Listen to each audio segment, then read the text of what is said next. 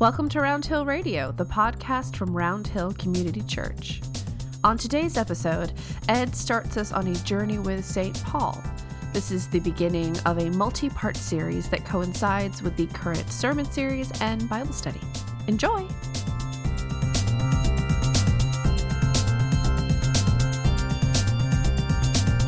Well, welcome to Round Hill Radio. Thank you. How are you today, Ed? I'm fine. How are you? I've got a big cup of tea here. You do? So I will be better after it. For it. I will be better for it. Exactly. That's a much better way of putting it. So Ed, we've been talking about Paul a lot in worship. We have. Why? For months, it feels like. Because it has been months. It's been months, but it's been really interesting because I didn't really know much about Paul to begin with. You know, he was fairly new to me instead of, when I think of Paul, I think my first thought is like the Cathedral of St. Paul in London. Like that's my first connection to it. So Paul the man, I'm a little bit like, I don't really know what's going on. Who was he? Who was this guy? What was he about? It's interesting that we have these magnificent cathedrals named after him. I wonder what he would have thought of that since he made his way around the Mediterranean world, just living in these little tiny homes, but starting these churches that were certainly not grand and magnificent. Mm-hmm. So why Paul? That's a great, great question. I had a friend many, many years ago who was a colleague in the ministry, and he was a really great influence on me. And I asked him once, how do you stay fresh, right? How do you keep your awareness of what you're doing? How do you enjoy it? And he said, I try to be aware of my blind spots. Ooh. And then work away at them. Isn't that a great, good answer, right? So he said, he described to me a couple of the blind spots that he thought he had developed in ministry, and then how he went about trying to explore those areas, right? So they become sources of more knowledge, deeper relationship with God, a way of connecting with people and inviting them into that journey. So basically, I guess I would like to say that I was inspired by my own ignorance. How's that a great way for starting off on a whole new thing? No, keep it honest. And St. Paul, aside from Jesus, is probably the one character who figures most in the development of early Christianity. Mm-hmm. And yet, unlike Jesus, we have a completely different set of information from him. He's not the storyteller. There's not a connection with parables. We don't get the humanity quite as much in the way that we do with Jesus, although there is certainly a human quality that comes through him. So my feeling was, I don't know much about this person, and I'm willing to bet that maybe some others don't know a whole lot about him either. Yeah. So because we have this practice here at Round Hill Community Church of taking a theme and working through it for maybe 6 weeks, 8 weeks, or several months. That's what we decided to do. And it was really exciting when you and I and Dan Haug, our associate pastor, started to think about this. So I will say that it was, on my part, it was my own lack of knowledge, but also a desire to be, pushed out of the comfort zone. I think that's an important element of spiritual life that goes under-recognized. I think sometimes I get the feeling that we might turn towards religious practices or disciplines because we don't want to move out of our comfort zone. Mm-hmm. And I'd like to think it's exactly the opposite. So I guess one other thing, I have this song that I downloaded, and it's called Paul and Peter Walked. And I think it's by a group called Salamander Crossing, which is a really fantastic name for a group. That's a great name. Great name. And it's this really lighthearted song about Paul and Peter walking and distributing the good news of the gospel all across the Mediterranean world. And I've heard, although I can't exactly testify to the complete accuracy of this, that Paul might have walked as many as 10,000 miles in his lifetime to communicate his understanding of Jesus to the world and starting all of these little churches. And so for all those reasons, that's what got us started. Wow. My brain can't even comprehend that kind of a distance. There is that famous story of when Bach walked to visit Buxtehude, and I think it was something like a couple 100 miles. And right. I have a feeling there was probably a horse involved somewhere. I hope so, yeah. I would hope so. Yeah. Those organist feet are not usually very tough. You got to protect them. They're valuable assets, right? On some people. Definitely on Bach. Definitely on Bach. So when you were thinking about starting on this journey for yourself, as well as leading us along it, where did you start in your studies and in your own preparation? Well, I think it's a great starting place to go back to the sources. And there are 27 books in the New Testament. Most of them are letters, but scholars are pretty certain that only 7 of those belong to Paul, and the others were written by other people and who used his name to gain authority for their letters. And the tricky part about that is that sometimes they don't use the language that he used, and sometimes they don't use the ideas that he developed. So you start getting a different Paul, and I'll say something about that a little later. But I started reading those letters, and I have a few thoughts about this. First of all, even though these letters have been produced in Bibles and sacred scriptures for 2,000 years, you're still reading somebody else's mail. And I hadn't really thought about that until this go-round. It reminded me of a time when I was in college and my roommate had received a letter from home and he was rather upset about it. And he left it out and open. And it was this mighty temptation to take a peek, which I resisted. Oh. But, there's this thought when you're reading somebody else's mail, it's not for you. Yeah. Right? Yeah. And you're kind of, looking in on a conversation that doesn't really belong to you in a way. And yet, I suspect that when Paul wrote these letters, I mean, obviously he wanted them to be shared by people. They were meant to be read by gatherings of Jesus followers. And I'm using that term because he wouldn't have used the term Christians. He was writing to Gentile audiences. In some cases, there were also Jewish people in his congregation. And so I had a chance to overhear the conversation. That's how I approached it. And, Paul can be really difficult in these letters. I mean, he cares deeply about these people. That's the other thing that struck me, this extraordinary human warmth. He's found something in his life that's incredibly exciting and meaningful for him. He wants other people to know that. And of course, whenever we meet people who have discovered something that's really exciting and meaningful for them, and they really want us to know it, that could be a little delicate conversation to have. So anyway, I started there. Then I came across a wonderful book called Evolution of the Word by Marcus Borg. And sadly, Marcus Borg died a few years ago. He was a remarkable scholar. He came to Round Hill Community Church, actually, for several days at one point, some years ago, and just did these wonderful series of lectures. And people still remember that, and were very touched by that. So he did something really wonderful, which is he presents in this book, presents this entire, the entire New Testament in chronological order.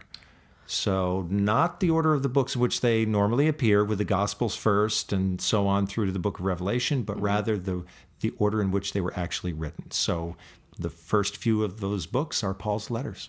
So it was fun to go back to that and read them in that way. So after spending time with those, what did you glean as the main message, I suppose? Well, I have to say, first of all, I chastised myself severely for not paying more careful attention to this material over the years. So after having gotten that out of the way, however, so here are a few things that I discovered while I was reading Paul. If ever there was a person who was passionate about equality, it was Paul. And that comes across as a surprise. Yes. They should see my face right now. Your face is one of shock and awe, I think. Stunned awe. Because yes. That's not really what you think about. If you think about Paul, you're not like, that was an equality guy. Doesn't really come across that way, Not right? so much, no. There are comments in again, there are a lot of letters in the New Testament that are attributed to him, which seem to support all kinds of views about women and slaves.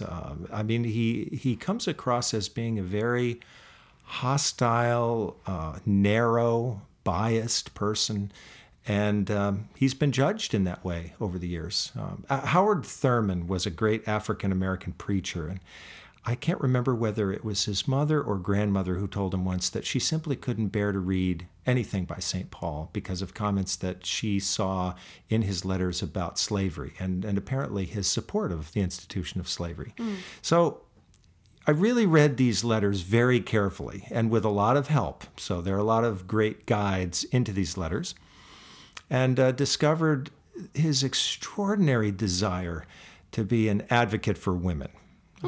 He is working and living in a society that has enslavement as part of it.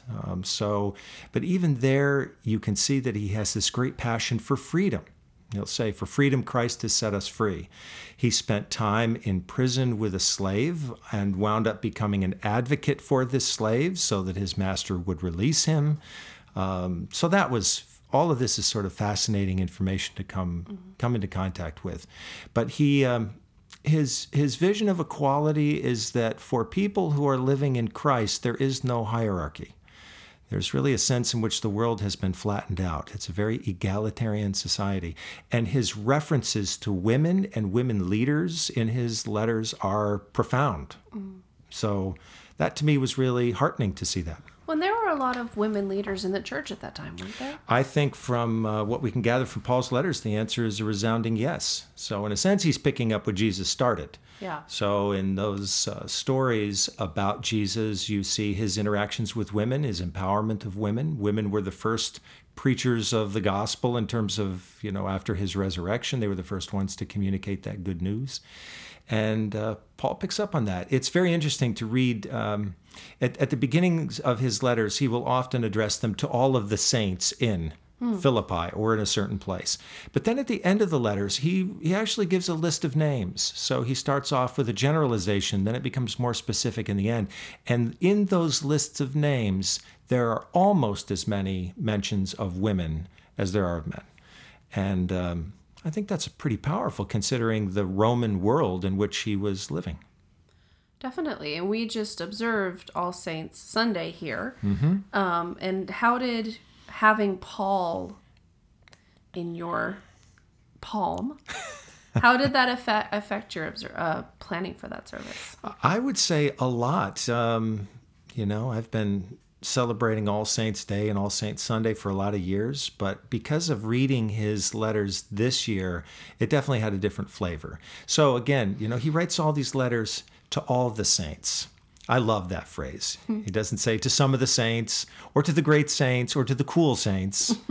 It's to all of them in a particular place. So he's wrapping together the gracious and the grumblers and the hesitant and the fearful and the eager all together. I think Paul's understanding, and this is part of what we tried to communicate on All Saints Sunday, is that every single person, every single saint carries a particular vision and message into the world. That really God has entrusted each person with a particular set of gifts and circumstances and possibilities. And Paul wanted to encourage each of those persons to live that out. All saints. All saints. Never thought of All Saints Sunday as all, all the saints, including everybody. That's all really inclusive. Very radical, yeah, if you will. I would agree. So you've quoted Paul a lot here so far. Did he have particular phrases or words he would go back to a lot? Well, I've been thinking about two of them in particular because I think they're starting to influence my own life. I think it's in almost all of his letters, maybe with one possible exception. He greets his readers by wishing them grace and peace. And I'm just thinking about the people who received those letters 2,000 years ago. Paul was off somewhere doing who knows what, but suddenly this letter comes from him. And out of the blue, somebody, has now brought these words into the midst of the fellowship. And when the letter gets opened or unrolled, or however it's presented, practically the first words they hear are grace and peace. And in a world as violent and brutal as the Roman world, I have to think that grace and peace must have sounded pretty good. I've been thinking about these words in relationship to these last few weeks. I mean, these have been very, very hard weeks for our country, for the wider world. Acts of violence and violent storms have impacted thousands and thousands of lives. And to think about the grace and peace that people need in their lives to do what they need to do. Often people can survive without an excess, well, people do survive without excess of material means all the time. But if there's not love and grace and peace, that's a whole different level of impoverishment. I mean, if people know that they're loved, they can often survive a lot of hardship. But if you're experiencing hardship and you don't feel love in your life, that's really crushing. And so I think it was wisdom on his part to start a letter in that way. So I've been thinking about that a lot. The other word that he likes to use, he uses a lot of family language. And I was thinking about that recently because I just happened to hear someone say something that you can hear in churches all the time. This is my church family. And we sort of use that as a throwaway line, but for Paul it wasn't. I mean, when he's using family language, he's saying you really belong to this group of people who are as important to you as your own biological family. So you've extended now the number of people who love and care for you as much as your family, maybe in some cases more so. So that's very powerful to see that, hear that. Well, and I imagine too that in that era, family meant even more than it does today in terms of protection and your community, I would imagine. I think, although it's interesting, I'm wondering what Paul had in mind when he wrote these letters and his consideration of children in those gatherings, because I would say the most vulnerable population 2,000 years ago would have been children, and especially female children. Kind of a disposable part of the population in many ways. And so St. Paul writes with this really great tenderness towards these people. And I think he intends for them to show tenderness to the most vulnerable members of these communities, which would have been great news for children, great news for women, and great news for everybody. They found within those communities something they would not have been able to find in the wider Roman culture. You mentioned this idea of grace and peace changing your perspective. Were there any other surprises that came along? There's another word that he uses, and that's the word participation. Yeah, it's not like the kind of word you would think about saying, hey, this is my most exciting word in the world, right? No, wow, it's not. It's great. Paul really used the word participation? How exciting is that? Wow. Yeah. I'm ready to go. What a showstopper, right? Right. But I think what he's saying is something we like to say, right? Faith without works is dead, right? So if you have faith and you have hope and you have love, you want to put them into action. Well, the way Paul did that is to call the people in these little communities to be participants. There's no passivity there. It's not possible to be an onlooker or a spectator. In some ways, faith is about figuring out how God wants you to be involved in the world. And I order it that way because Paul is very insistent that God calls people together into these communities. We like to think that, we form the community. We create the church. We are in charge of that. Paul would just say, no, no, no to all of that. Now, maybe we disagree with him on that. But I think his take is, we are the ones who have responded to some deep call. And oftentimes when people come to church, I will ask them, so what was it that brought you here? Well, sometimes they'll say a friend invited me or a family member told me about this. But some people will say, I don't actually know. I just sort of felt like I ought to get up this morning and find my way to worship. And you know what? I found my way to this church, Round Hill Community Church, because I drove by it once.